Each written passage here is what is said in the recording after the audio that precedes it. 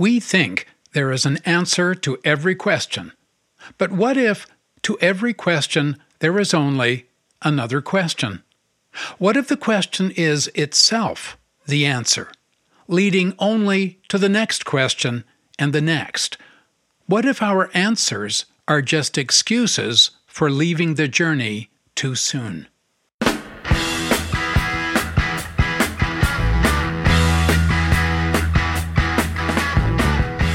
Hi, I'm Brian Pearson, and you are in the cave. Get your motor running. Head out on the highway, looking for adventure, and whatever comes our way. Yeah, darling, go make it happen. Take the world in a loving embrace. Fire all of your guns at once and explode into space. I like smoking lightning. Welcome to the Mystic Cave, the summer edition. I'm reading from my novel Passiontide, published by Path Books in 2002. David has been getting to know his new community, a contradictory world of roughness and sophistication, but also, with each new encounter, he has been getting to know himself as well. This is Chapter 4, Part 2. We were born to be wild. We can climb so high. I never wanna die. Born to be wild. Born to be wild.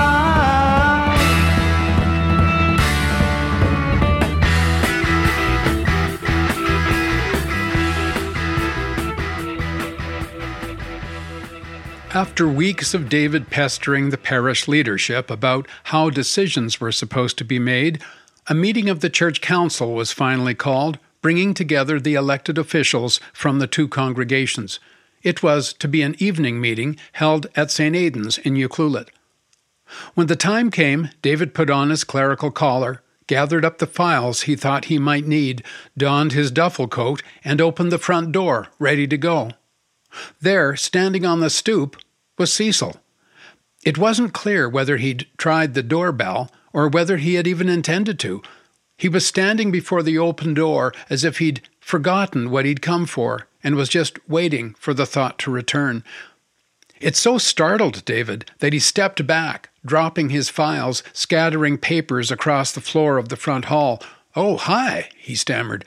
I didn't know you were there." Cecil watched in silence as David stooped to gather up the papers and stuff them back into the file folders. "So," David said, I was just on my way to a meeting at the church."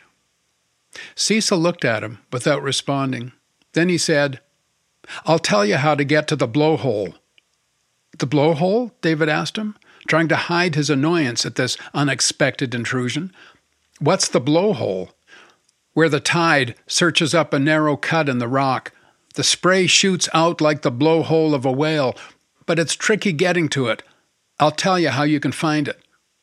"Okay," David said, trying to sound interested as he fussed with his files and papers, sorting what went where. "Just take the old logging road from the highway outside of town, down near Millstream. It's on Indian land. There's a concrete abutment there now, painted yellow, but you take that road and stay to your left when you get to the fork. Then you've got to find the trail. I don't know if I can tell you how to find the trail. You just keep heading toward the sound of the water." David waited respectfully in case there was more. Cecil seemed to be finished. David bounced the file folders in his arms as if they might be getting heavy. "Well, I appreciate that," David said. "I do. Thank you very much."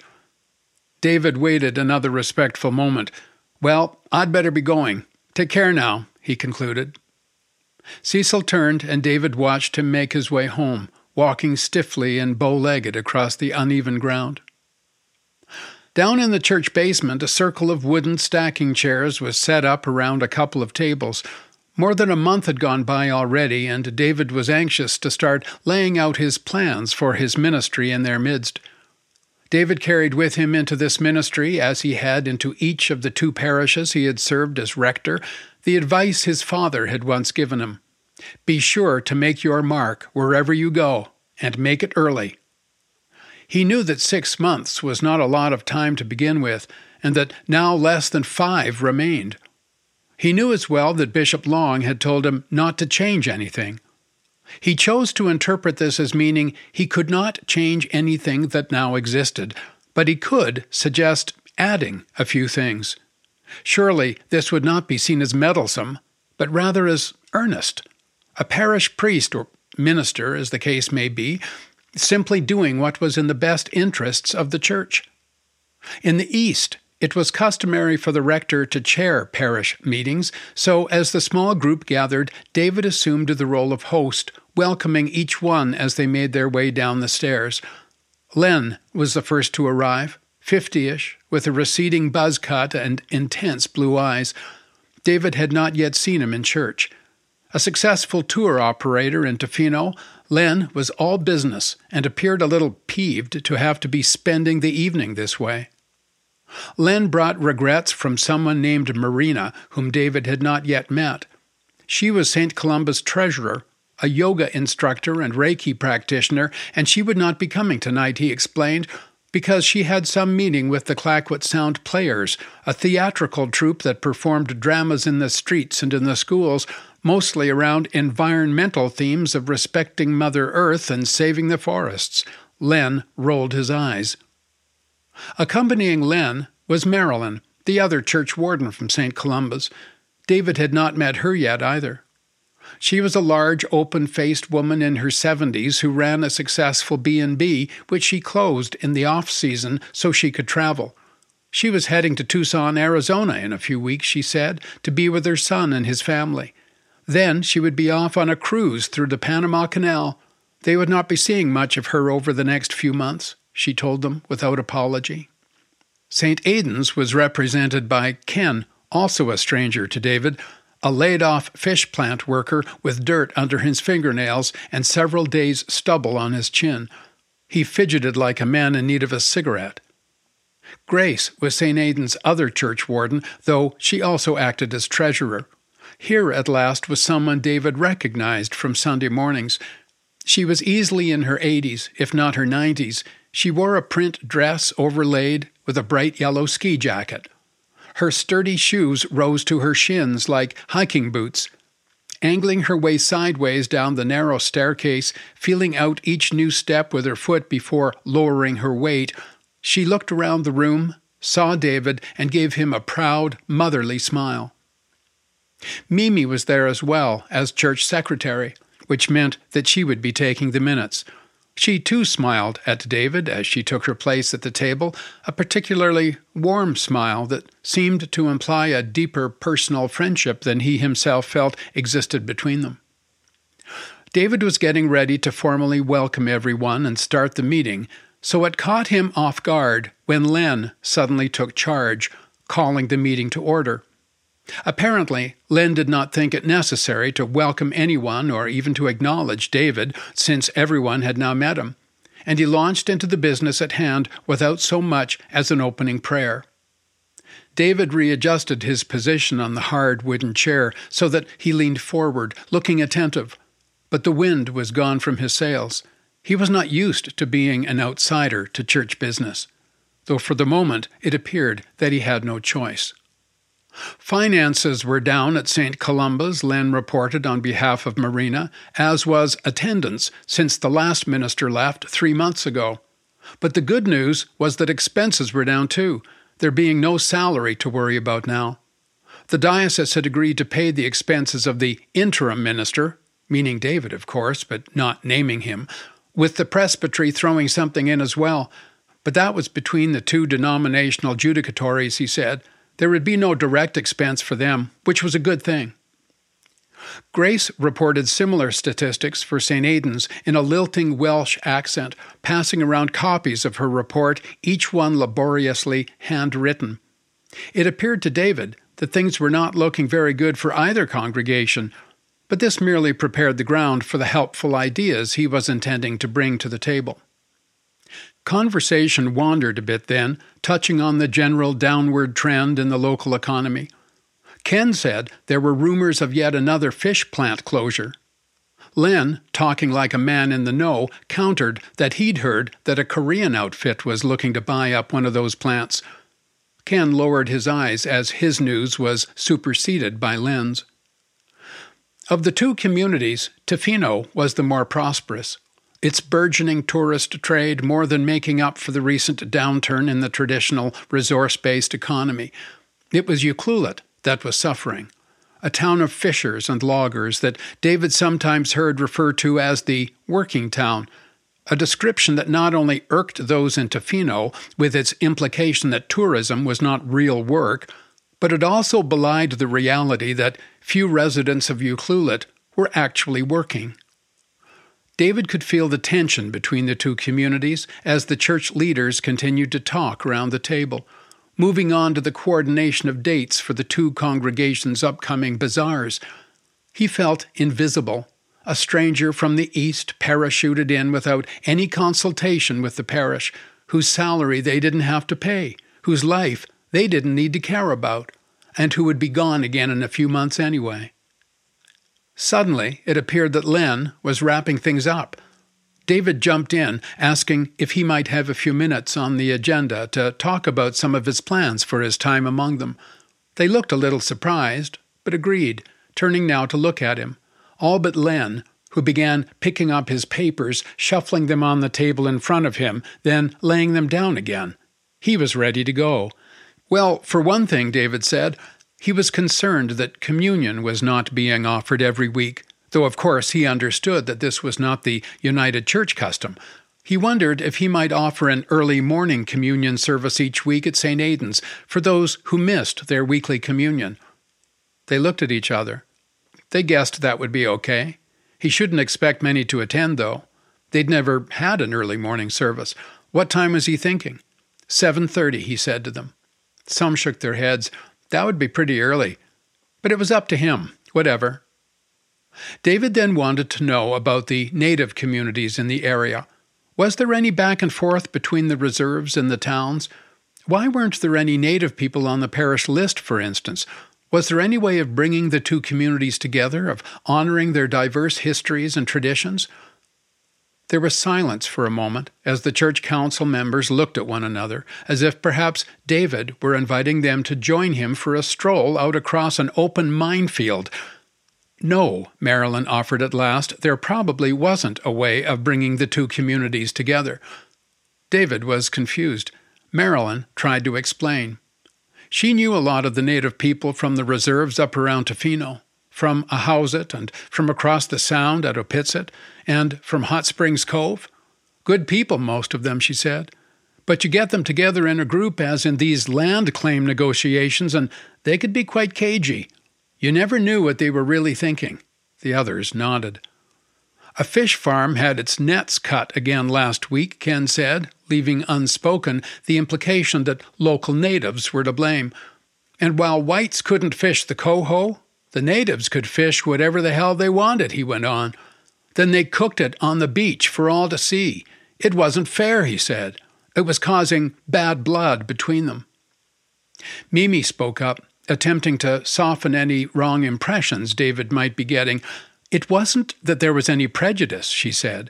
It was more that there were lots of reasons for distrust between whites and natives, and now this whole land claims business had opened up. Well, I think they're lovely people, Grace said with warmth, and they've had such a hard time of it, and such beautiful children. Okay, David realized this was an issue on which he might not be able to make any immediate headway. He decided to move on.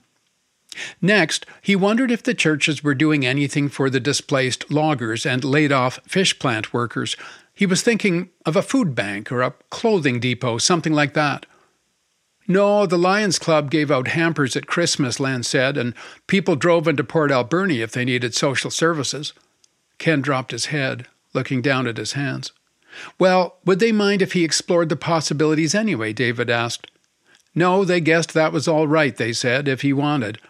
And speaking of Christmas, David pushed on, he didn't know what their plans were for the Christmas services. What usually happened? An early Christmas Eve service up at Tofino, they told him, and a midnight service in Ucluelet. And those would be communion services, of course, he said, nodding in anticipation of their agreement. No, they said. It was always a carol service, a candlelight carol service. Oh, David replied, taken aback. But wasn't communion expected at Christmas, even in the United Church? No, they assured him, it wasn't. They pretty much did what they wanted here anyway. David considered this. He knew he was not supposed to change anything, but he also knew that even in the United Church, communion was the norm at the church's feasts and festivals, at Christmas and Easter at the very least. Well, he said, he was pretty sure both denominations would want them to offer communion at Christmas, so he wondered if they might allow him to move the carol service ahead to the previous Sunday evening and make the Christmas Eve service at each church a Eucharist. A what? Len asked. A Eucharist, Dave repeated, a service of Holy Communion. No one spoke for a few moments. Only Len held David's gaze, drumming his fingers on the table. He looked annoyed. He should do whatever the hell he wanted, Len said finally, but he should be warned. No one would come. The Sunday before Christmas was when the Pacific Rim Arts Society sponsored an annual performance of Handel's Messiah. He couldn't expect to compete with that. Even Tofino people would be driving down to Ucluelet to see it. It was a big deal here. The meeting ended soon afterward. David took Grace's arm and helped her climb the stairs that led up to the back of the church. It was very nice to have him there, she told him as they negotiated the top steps. She hoped he might even stay a while. They had had so many clergy come and go over the years. They even had a woman once, divorced, she said, but they had all liked her anyway. He was surprised to see that Grace had driven herself to the meeting in a large modern pickup truck. He helped her climb up into the cab. She patted his hand as he let go. Mimi was suddenly at his elbow as he closed the door to Grace's truck. I think communion on Christmas Eve would be lovely, she said. Thank you, Mimi. She smiled up at him. Well, good night then, he said.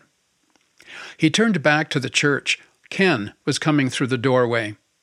You know the definition of an expert? He asked David. David didn't. A guy in a suit from Toronto with a briefcase, Ken snickered. David permitted himself a small, obliging smile, though there was no doubt that he himself was supposed to be that guy. David said good night and made his way home, uncertain what the meeting had accomplished. It was like a hollow ritual, something they did out of habit, comparing hard luck stories but seeking no way through the difficulties. He was sure he would be able to help them out. He even felt a slight rise of excitement as he considered the new challenges that lay before him. It did seem that they were giving him a broad reach to carry the two congregations forward. It was an opportunity to make his mark, just as his father had taught him.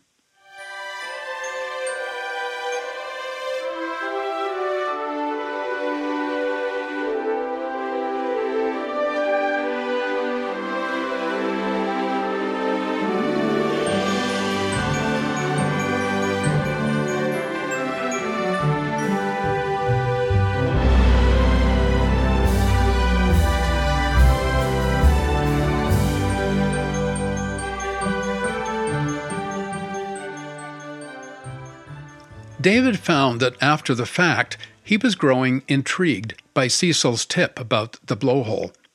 Had Cecil been aware how David had been spending his late afternoons, searching out the shoreline, or was this something he told every new minister? Whatever, it opened a whole new avenue for exploration. One afternoon, when his visits in Ucluelet were done, David decided to search out the blowhole for himself. With Cecil's vague instructions in mind, like a tattered pirate's map, he headed up the highway in the Frog Prince. As he neared Millstream, a tiny cluster of houses and properties on the outskirts of town, his attention was caught by two bright yellow concrete abutments, just as Cecil had described. David pulled over and parked the car at the side of the road. The abutments blocked motor entry to what appeared to be little more than a parting in the roadside brush, but it led him onto a gravel roadbed that was overgrown with slender alders and low cedar saplings. The surrounding forest was young, and he guessed that he was on an old logging road. The area had likely been logged some years ago and then left to green up, as the loggers called it. David started out like a bold explorer, trusting that it would become clear what Cecil meant when he told him to stay left when he got to the fork.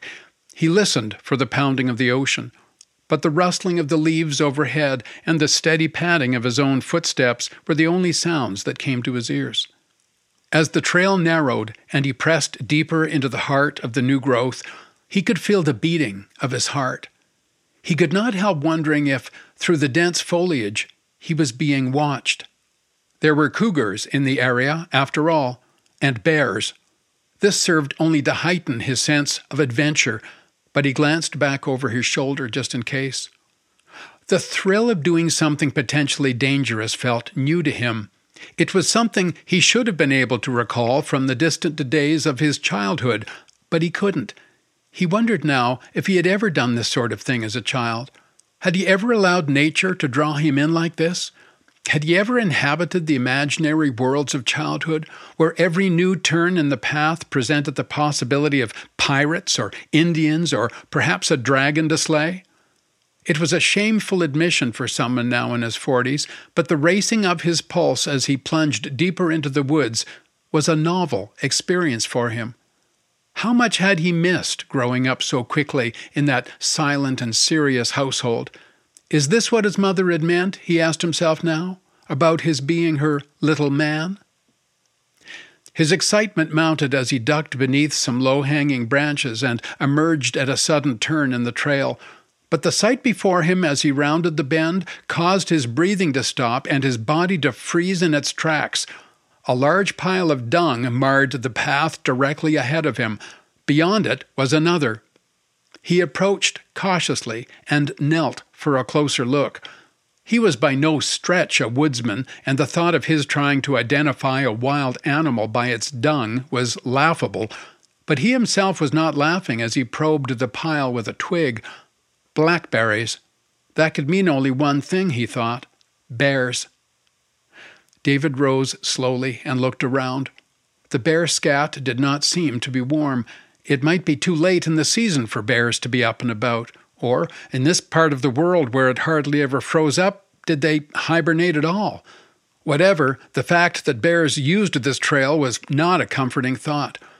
He tried to recall the conventional wisdom on what to do if you meet a bear in the wild. Don't climb a tree, he thought, because bears can climb. Or was that cougars? Were you supposed to roll up into a ball and play dead? Or were you supposed to run? He seemed to remember hearing that if you did run, you should run downhill, because a bear's smaller front legs would slow him on a downward slope. Or were you supposed to make yourself appear tall and threatening because bears have poor eyesight? He thought he could recall that you should make some noise to alert a bear of your presence, like wearing a hiking bell attached to your hat or whistling while you walked. And always carry a can of bear repellent. But what was that old joke about bears? How can you tell a bear from its scat? A black bear's will have roots and berries. A grizzly's will have hiking bells and bear repellents. Oh God, he didn't know anything. As he began his retreat, he chose the opposite tack to noise-making. Taking care not to snap any dry twigs underfoot, he stole swiftly back along the narrow path to the safety of the frog prince. He considered himself lucky. He had made it out in one piece, but he felt a hint of satisfaction. This brush with danger seemed to him like a rite of passage, a retracing of his steps to manhood. There was a smile on his face as he drove home. Over the next few weeks, David got to work on the goals he set for himself at the church council meeting. He began making inquiries about setting up a food bank, testing out whether this might be a feasible project for the church. He made an appointment to see Murray, Ucluelet's mayor. David was surprised how professional the mayor appeared. His office was neat and orderly, as was Murray himself, his desk clear of clutter. Plaques and black-framed degrees decorated the wall, along with a bookcase that contained more bound documents than David presently possessed in his own collection. It made him realize that he had brought with him certain prejudices, certain stereotypes about coastal people, and most of them were not flattering. The mayor of a town like Ucluelet, for instance, should be an auto mechanic or a backhoe operator with a bad haircut and blackened hands, not a university-educated businessman like Murray. But the tables were turned now as he sat opposite Murray's wide desk. It was David who was feeling the lesser of the two men. "I don't know, Reverend," Murray was saying. "People are pretty proud here. I'm not sure anyone would come to your food bank.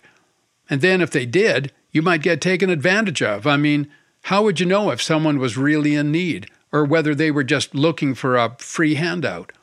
He looked directly at David as he spoke. "So I don't know," he said again. David wished he had prepared himself better. He wished he had done some research, put something on paper, something more than an idea in his head, however well-intended it was. "Do you think perhaps a focus group might help then?" he asked Murray. "I could call together some people who would know. Social workers, healthcare people, the police, union representatives for the fish plant workers," Murray added. "The Health and Welfare Committee on the Reserve. Sure, you could do that." "Well, maybe that's the best way forward then," David concluded. "I'll meet with some of these people and see where we go from there." Murray seemed to be stifling a grin. "Where you go from there," he corrected him. "The town isn't on board with this yet." David felt like he was being humored. What was that definition of an expert again? At least he hadn't brought a briefcase. He would have to prove himself to these people, but that was okay. He could do that. He rose and shook Murray's hand, thanking him for his time. "I'll get back to you." "Okay, you do that," Murray said as he saw him to the door. With the groundwork now being laid for the church's outreach to the town's material needs, David turned his attention to the church's outreach to its spiritual needs. He began envisaging the Christmas services. In the parlance of church growth experts, he was conceiving the traditional service of lessons and carols as a seeker service, designed specifically to attract newcomers. As he saw it, the evening service on the Sunday before Christmas could be quite beautiful, the church aglow in candlelight, fresh cedar boughs decorating the window ledges, brightened with red bows, and small Christmas trees positioned in the sanctuary, strung with tiny flickering bulbs. It had the potential for making a deep impression on unchurched folks, perhaps even enticing them to venture into the church for one of the regular Sunday morning services. They would sing a standard repertoire of familiar Christmas carols, interspersed with the traditional readings telling the story of the Savior's birth. He would not preach, allowing the readings to do the work for him. Instead, perhaps he could find someone who played a flute or a harp, and they could do solo arrangements of seasonal Canadian folk songs. There wouldn't be snow, he guessed, but still, it could be a carol service to remember, a way for him to make his mark. He bounced on the balls of his feet with anticipation. When David next saw the curtains move at Cecil's, he was feeling the self-confidence of a man with a plan and decided to go right over and report on his first foray into the woods in search of the blowhole. "Bears," he said solemnly to Cecil when he had been invited in to take a seat at the kitchen table. There was clear evidence of bears on the trail. Cecil was at the stove heating up a battered aluminum coffee pot. He did not seem to be taking an interest. David brushed some toast crumbs from the table into the palm of his hand, but was then unsure what he should do with them. He placed them in a little pile at the table's edge and rubbed his palms together over top of it. He went on.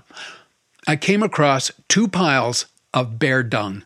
They had berries in them, so that's how I knew." He felt proud of his discovery, as if it might be some sort of initiation rite into West Coast living. "Are there grizzlies on the island?" he asked Cecil. "Grizzlies? Nope," he said. David nodded, relieved. "So did you find it?" Cecil asked him. "What?" "The blowhole," Cecil said. "Well, no," David answered. Perhaps Cecil hadn't understood. "I turned back. There were bears on the trail." "Bah," Cecil cut in. "They wouldn't have hurt you. Too stupid." He smiled the first smile David had seen on his weathered face. The skin folded up at the corners of his mouth, and his eyes shone. An empty gap appeared where his 2 front teeth should have been. "So, "What is it you're supposed to do, Cecil?" he asked, "if you see a bear?" "You go your way and let him go his," Cecil said. "He's not looking for trouble." David marveled at the nonchalance. Was this West Coast bravado? Just let a bear go its way? Right. "Okay, so what about, say, a cougar?" he asked him. "What do you do if you see a cougar?" Cecil was filling 2 mugs with a thick black liquid David supposed was coffee. He stopped and put the pot down, thinking of something, remembering. Then he picked it up again, finished pouring, and brought the mugs to the table. He didn't offer David any cream or sugar. "Now, cougars is another matter," Cecil said.